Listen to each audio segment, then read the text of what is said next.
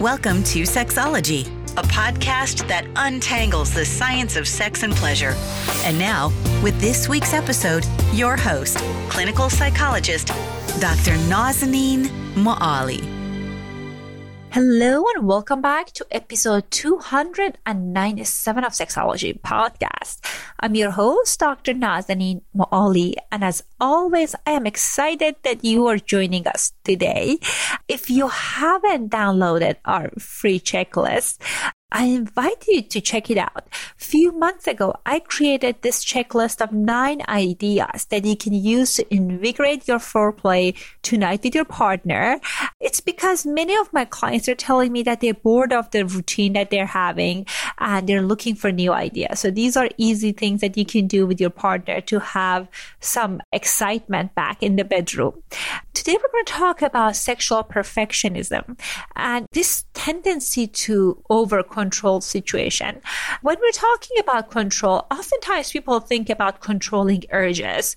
You want to take control of your desire so you're not doing something destructive.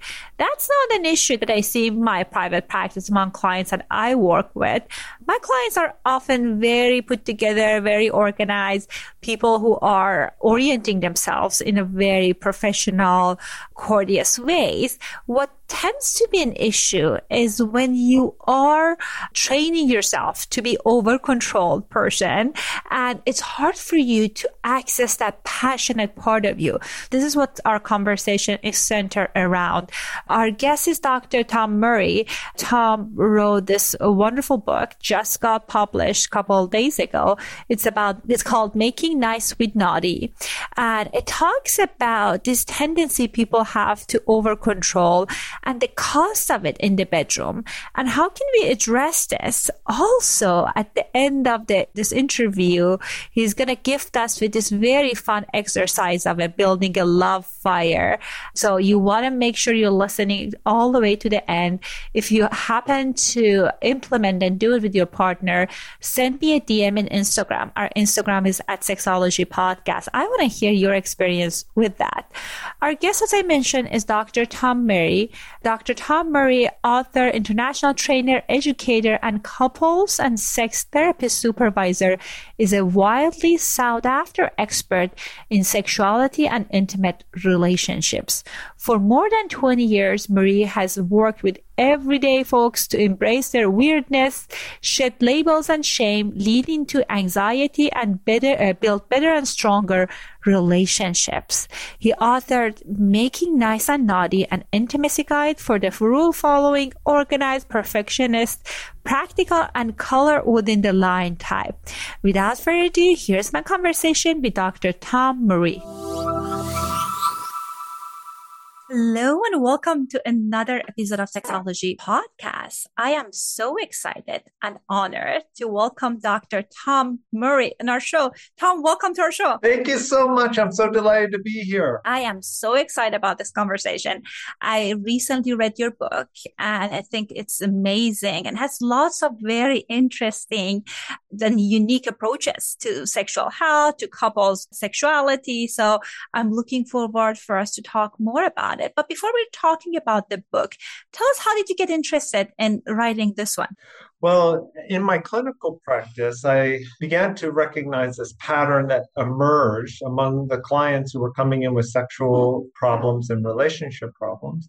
And that is simply that they had too much self-control, right? They had these strong beliefs about how the world should be, must be, and has to be. And this kind of rigidity around their personal life bleeds into their sexual life. And then they develop these sexual problems. And I endeavored through making this book called Making Nice with Naughty to provide them a pathway, if you will, to develop the psychological flexibility of enjoying sex. I think that is such an important thing to consider because we are training ourselves and it's valued to be controlled and have self-discipline. Right. And somehow we think that when it comes to the time to have sex, then we will be able to access our wilder, more spontaneous part. So I know in the book you talk a lot about perfectionistic tendency that people have, this sense of over control that the society values it so highly. So tell us, how does that get in the way of us having great, passionate sexual experiences with our partners or partner? Yeah, so let me just talk about that over-controlled temperament since you brought it up. Over-controlled temperament, like all temperaments, are neither good or bad, right? So think about introversion, extroversion. One isn't better than the other, but rather these are just ways to show up in the world.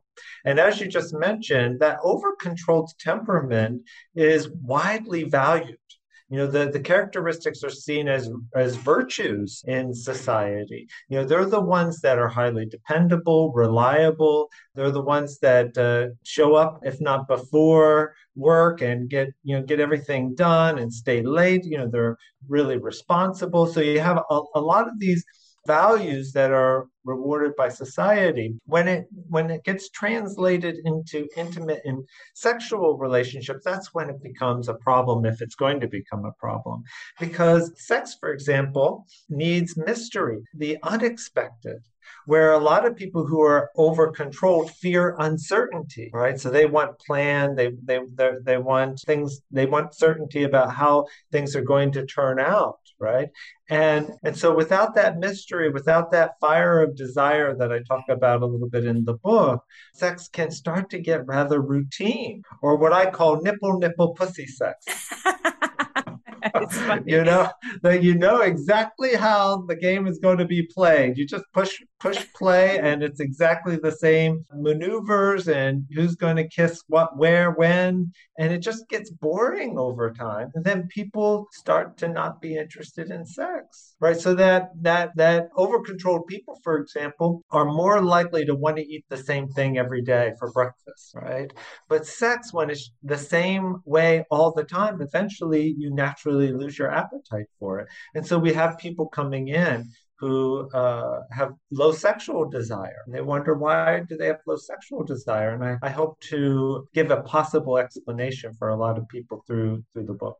Well, I think when we are having that script that exactly we're doing the same thing as you mentioned, that, and I talk to my clients about it all the time, you know exactly what's happening. And of course, then you get bored and distracted, and people talk about like women having low desire. In reality, many of the women in long-term monogamous relationship that I talk to, they don't have a desire issue. They're just checked out. They're uninspired. They don't want to have those kind of sexual experiences, but they also socialize not to advocate for what they want. So I think that's also an issue. That's exactly right. Peggy Kleinplatz, one of our colleagues, said, and I love it, she goes, it may be that people with low sexual desire don't have something wrong with them. It may be that they have good judgment. That they're realizing, I want something more, I want something different. But that can be very anxiety provoking for people, is to have that something more, that something different. I agree with you. And I think sometimes it requires kind of tolerating the uncertainty, as you mentioned, that as I think about good sex, like improv, like you don't know what comes next. But, when you are following the same script, and then if there's a minor change, then you get panicky and you think there's like, okay, if this play is a failure, that can turn to the different way of looking at things. Well, one of the things that I talk about is sexual perfectionism in the book, which is a very common experience among over-controlled people. And there are essentially 4 types of sexual perfectionism. They're the I must be sexually perfect. Number 2 is my partner must be sexually perfect. Number 3 is I think my partner thinks I need to be sexually perfect. And number 4 is society expects me to be sexually perfect. So when you have that kind of pressure impeding the relationship, you can imagine that people don't want to take risks because they're so afraid that they won't be able to show up perfectly. So, for example, the first one being, I must be sexually perfect. If you believe that you have to have an erection every time, 100% of the time that you want one, well, then you're going to be really hypervigilant about not getting an erection. And as you and I know, when you're flooded with adrenaline from the anxiety, that's a penis deflator, right? Or I must be thinner, or I must have smaller labia, whatever it is, this idea that there's this sexual perfect status can really interfere. Or my partner must be sexually perfect. My partner must have a flat tummy, or my partner must always keep an erection. You know, how many times have we heard stories of people taking it quite personally if their partner loses their erection, you know, or if their partner doesn't orgasm. They take it way too personally. And then not to mention, you know, the role of societal expectations of us as sexually perfect people. So when you have all of that, that just really dampens the playfulness. I agree with you. And when you were talking about I need to be perfect, I was thinking about someone that I work with and I love for years. We were working together for years, and he was sharing with me that, you know, everything, if I have a dent in my car, it bothers me. And it's the same with our sexual encounter. As soon as my kind of penis loses its firmness, I start panicking. And as you mentioned, yes, when we panic, then it will kind of like lead to us losing an erection. And that was a cycle for him. And what was challenging for him as he was reframing things was that this is something that works for me. I'm very successful in my life. I was able to get to the place that I am because I focus on everything being quote unquote perfect. Well, so as you mentioned in your book, that some of this helps people, but some of these things gets in the way of you being able to kind of succeed in sexual experiences, enjoying connecting experiences. And it's not as easy as like turning off the switch. So what are some of the recommendations you have for people that they have this overdeveloped desire to control things? I say to my clients, if you have a thought and that thought is heavy, that's your clue that you bought a thought that isn't true. So when they have the thought, I must be perfect, right? I will ask, let's do a thought experiment. How does it feel inside when you believe the thought, I must be perfect at X, and you're not perfect at X, right? Does that thought feel light or heavy? And they, you know, it doesn't take much convincing. They can go inside, they can see, oh yeah, that's a heavy thought, right? So it's really about then questioning the thoughts that they're having. Where does it say, where is it written that I must have an erection every time, right? Or, one of them that is often, that we hear, particularly among women, is I must feel desire first, right? I must feel desire first. And the work of Emily Nagoski in Come As You Are, you know, she really did a wonderful job, I think, explaining desire and the various types, that for a lot of people, they don't have the want spontaneously. But it's that if they're willing to be turned on, then they can engage in sexual behavior and then get excited, right? So questioning the mind chatter, that to develop psychological flexibility, which is a big part of the book's intention, is how do we develop psychological flexibility so that we can be more present? And I love the example that you use in terms of improv. Right? Improv, the basic or the number one rule of improv is yes and, right? So accepting the now present moment and then adding something to it. So psychological flexibility is a big part of having fun in the bedroom as well. I agree with you. And I believe it's a skill that people can cultivate. Like, I think I love that you broke down those 4 different ways that perfectionism and control shows up in the bedroom. And kind of like, as you mentioned, examining which one of these are I believe in, which one of these are something that impacting me, and how can I change it. And I think the concept of desire is also very important. And, you talk about it in the book as well. And I had Emily in the past in the podcast. And it's important to know that it's something that you can kind of start with, kind of like exploring kind of different things with your partner and see if the desire shows up or not. And that's, I think, the idea that you mentioned, that women think that they have to have desire first, what leads to sometimes sexless relationships. And you talk about in the book about this agreement, the monogamous agreement. Yeah. So tell us more about. I felt that was a little bit controversial, but I loved it. So tell us more.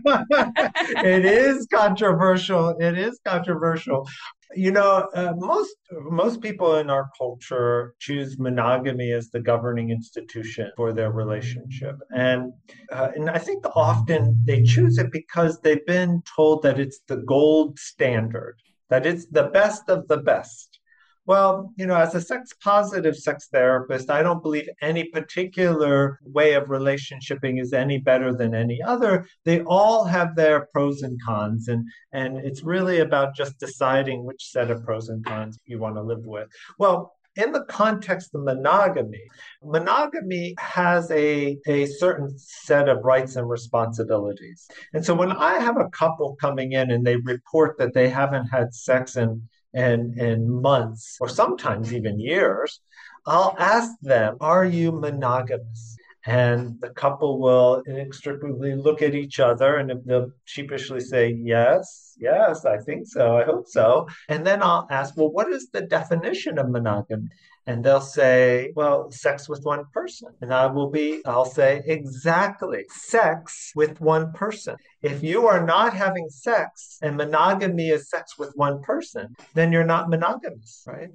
And then I go on to describe that monogamy has a set of rights and responsibilities. The right is that you get to experience and enjoy each other's bodies in ways that other people don't have access to. That's the right to enjoy each other's bodies in ways that other people don't have access to. The responsibility is to be responsible for attending or being interested in the sexual needs of the other. Are your sexual needs being met in this relationship because you cannot go down the street, you see?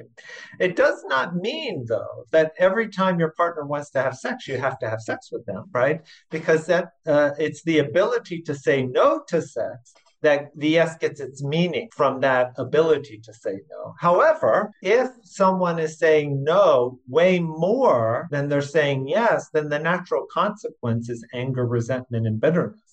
And so when people are choosing monogamy, and it is a choice, when people choose monogamy, I think many forget or haven't even considered that balance of rights and responsibilities.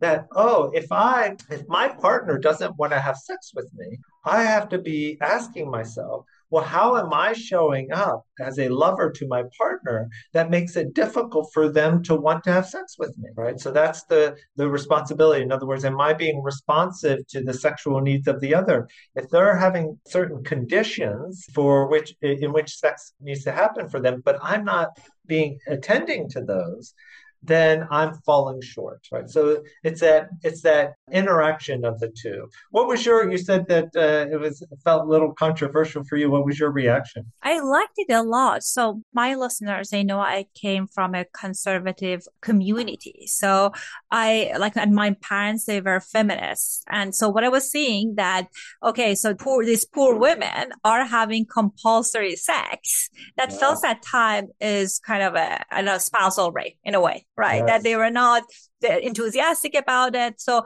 I was thinking about, autonomy and choice and all of that are very important. And then I moved away and I'm living in this context right now and this situation. Then I realized that there are a big group of people that they are forced to celibacy.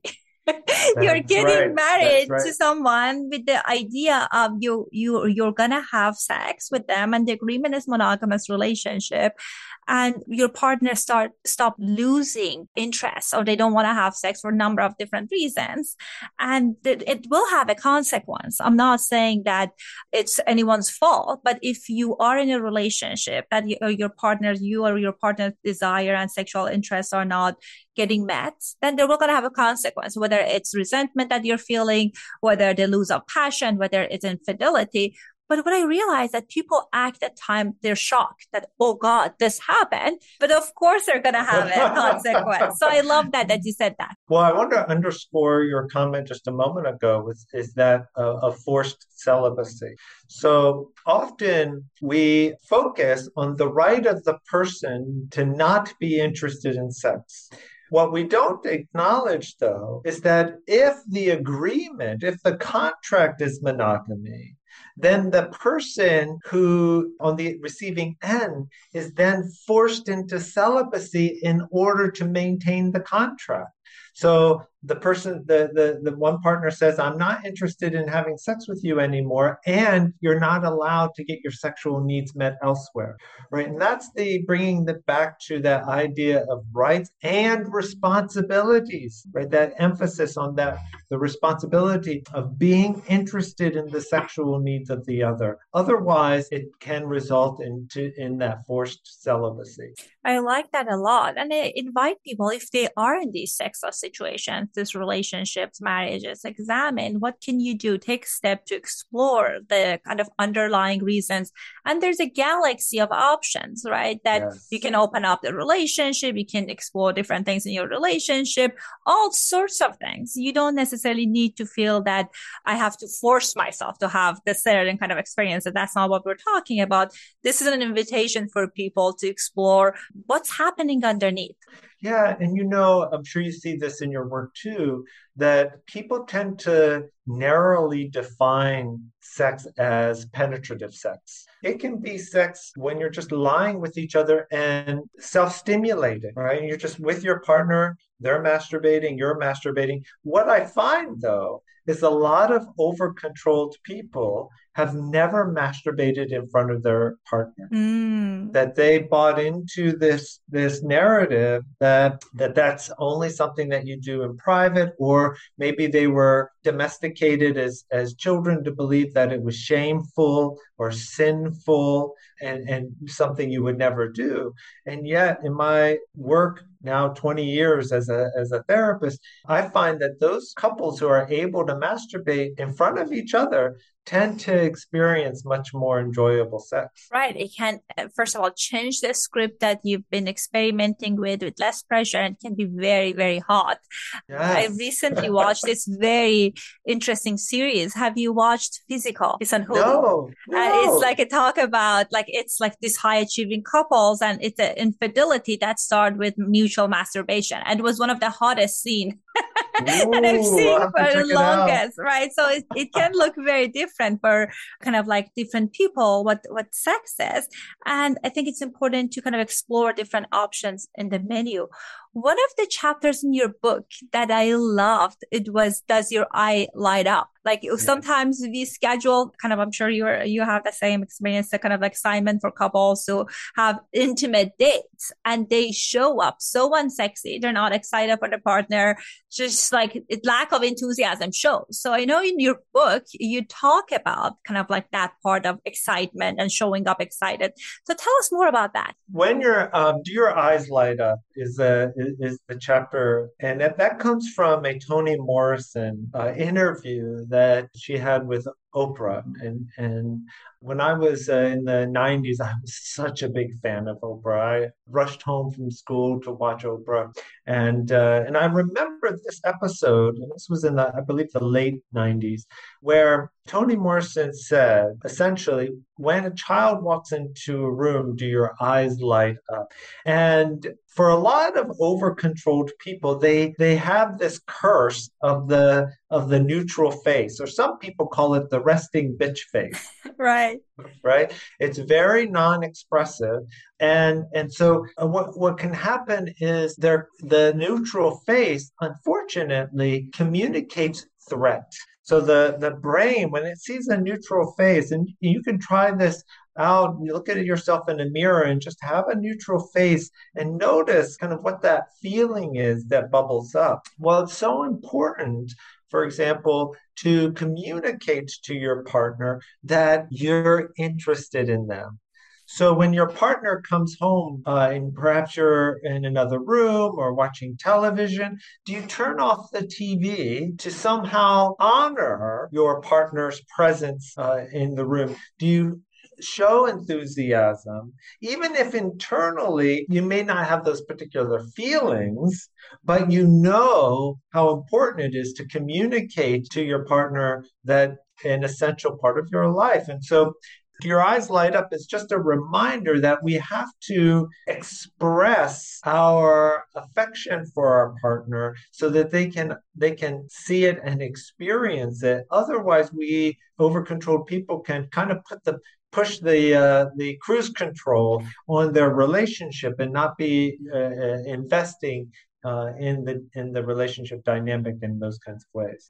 I like that a lot because I believe that our body language communicates a lot. And I had many clients that they're too over controlled people in their relationship. Yeah. What if we are turning off the volume, we're showing into certain enthusiastic high and show our love, and our partner they cannot mirror it for us? Then what?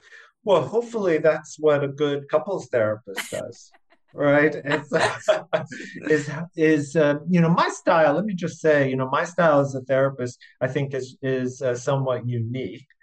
People come to me because I tend to be much more of a tell you how it is, no beating around the bush, and occasional karate chop to the throat kind of therapist. Uh-huh. I like to say that I'm like a coach to elite athletes. I want to give you feedback in real time, and so that you can then try on the new set of behaviors and then experiment, kind of improvisationally, experiment with each other's the impact that these new behaviors have. So if I see, for example, a couple talking to each other and the person just has that neutral face, or they're not reflecting back what their partner just told them, then I coach them well, this is what I noticed, and this is what you can do differently. How about you experiment with it so that they can try on those behaviors?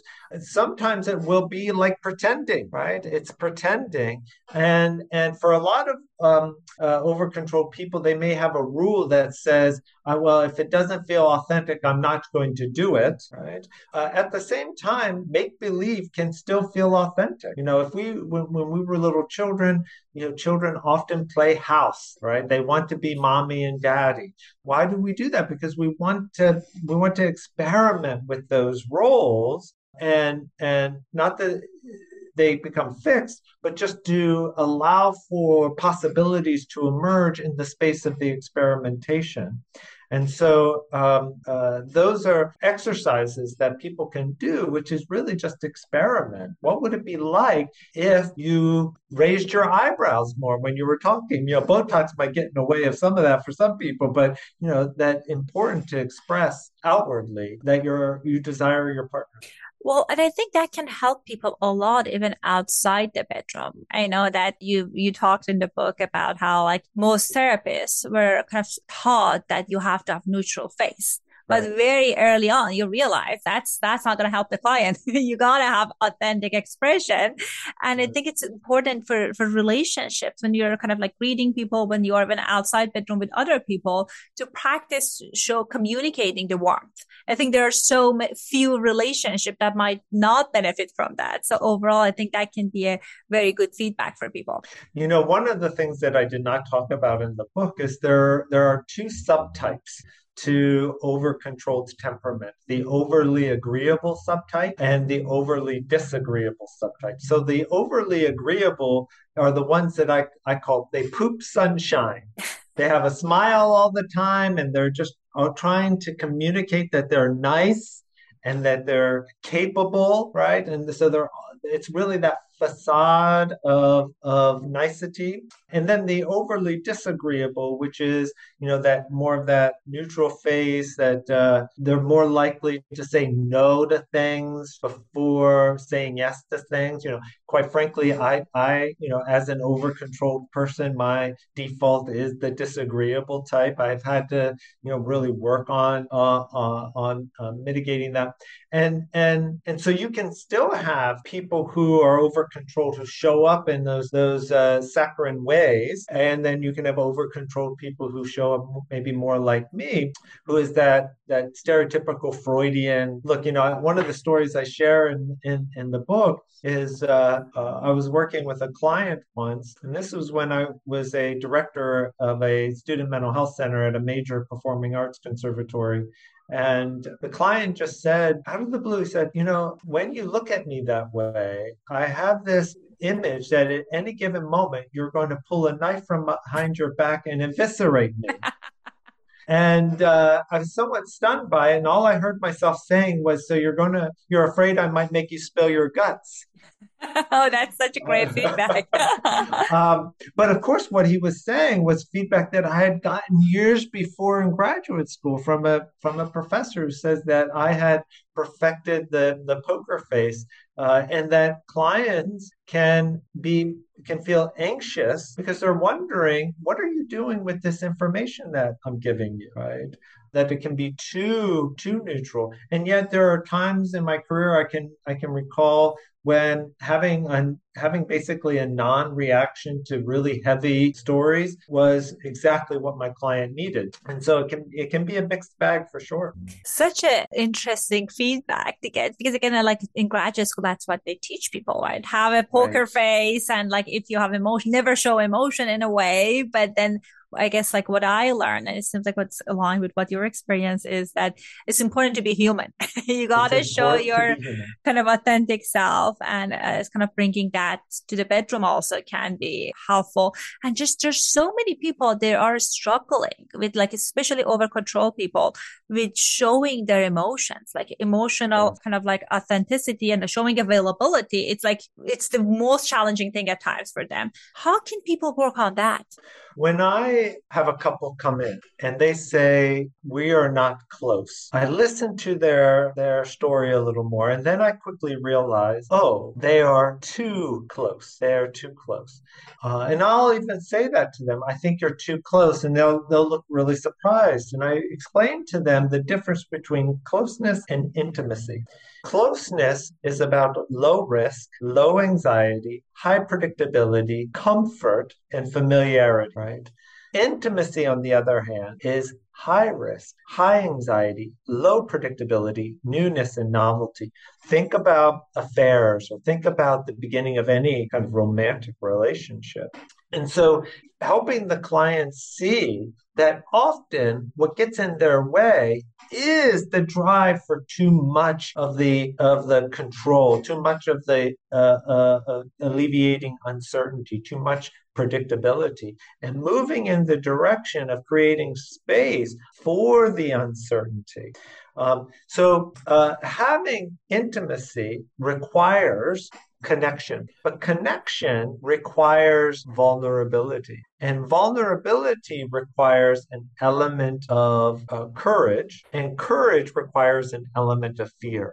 And I guide my clients through that progression, that if they want greater intimacy, then there are processes that have to occur before they get there. They can't just come in for a session, go home and have intimacy, but rather they have to see, oh, that maybe a big reason that they don't have the kind of intimacy that they want is because they have too much rigidity around rules.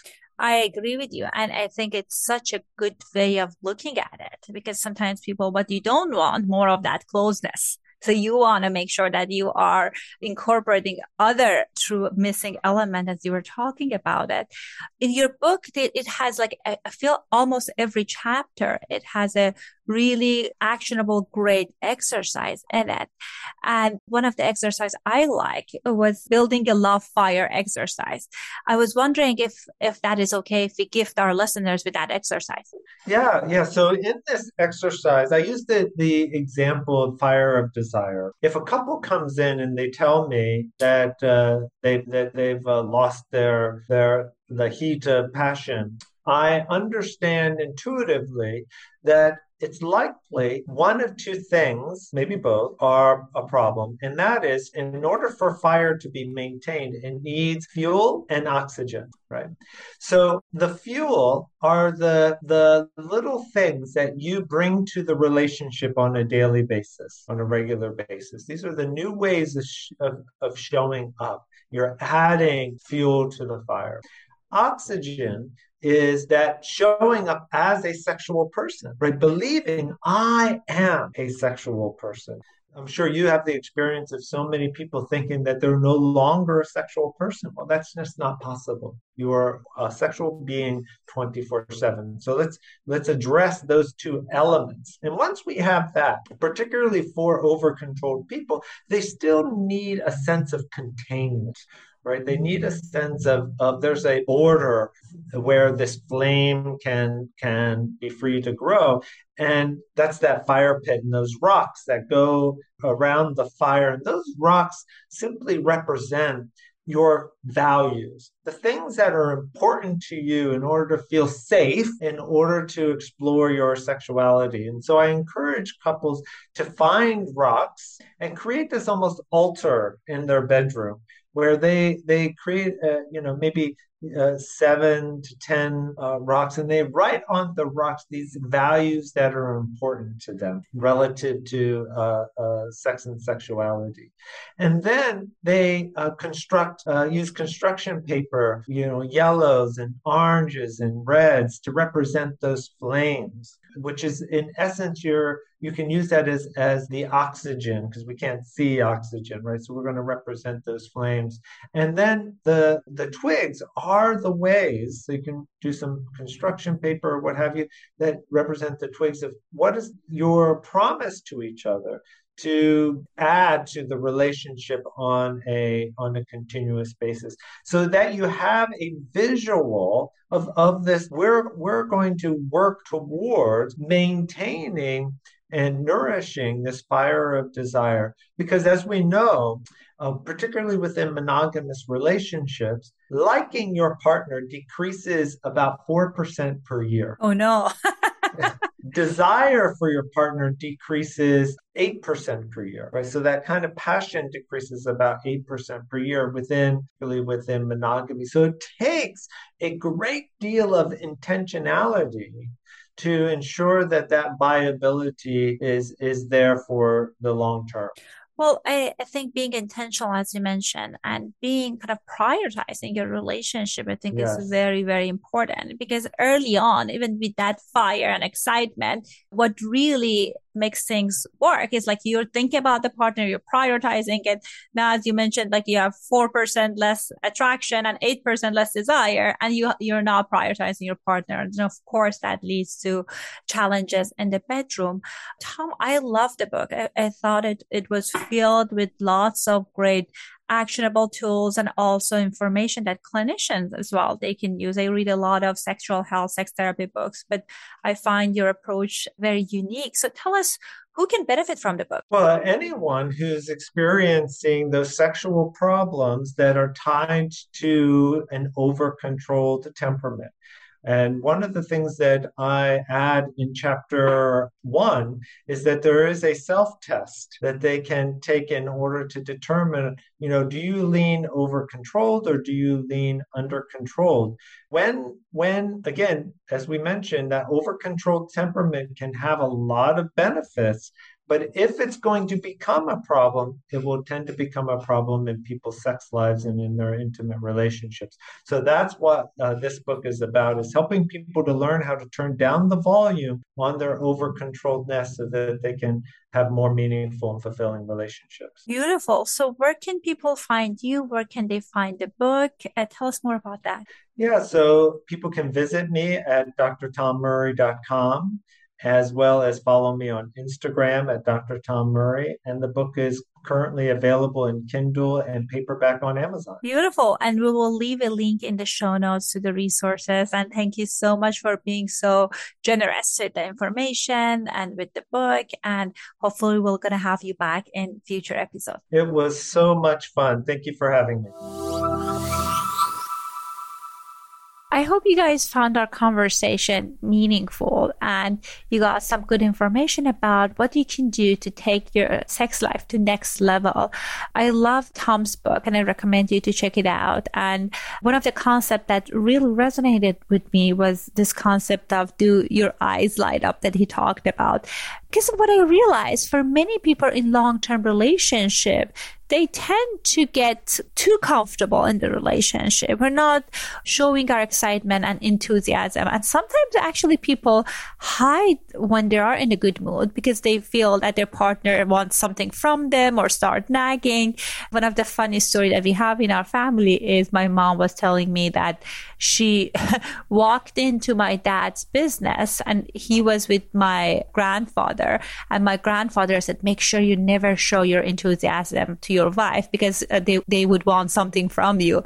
He was making a joke about it, but we know the mentality and we know that sometimes when we're in a relationship, we're not putting our best foot forward. Anyhow, I hope that that's not you.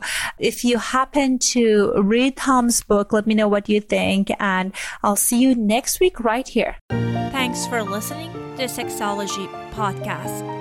For more great content, visit www.sexologypodcast.com. Please be advised that information presented on this podcast is not a substitute for seeking help from a licensed mental health provider.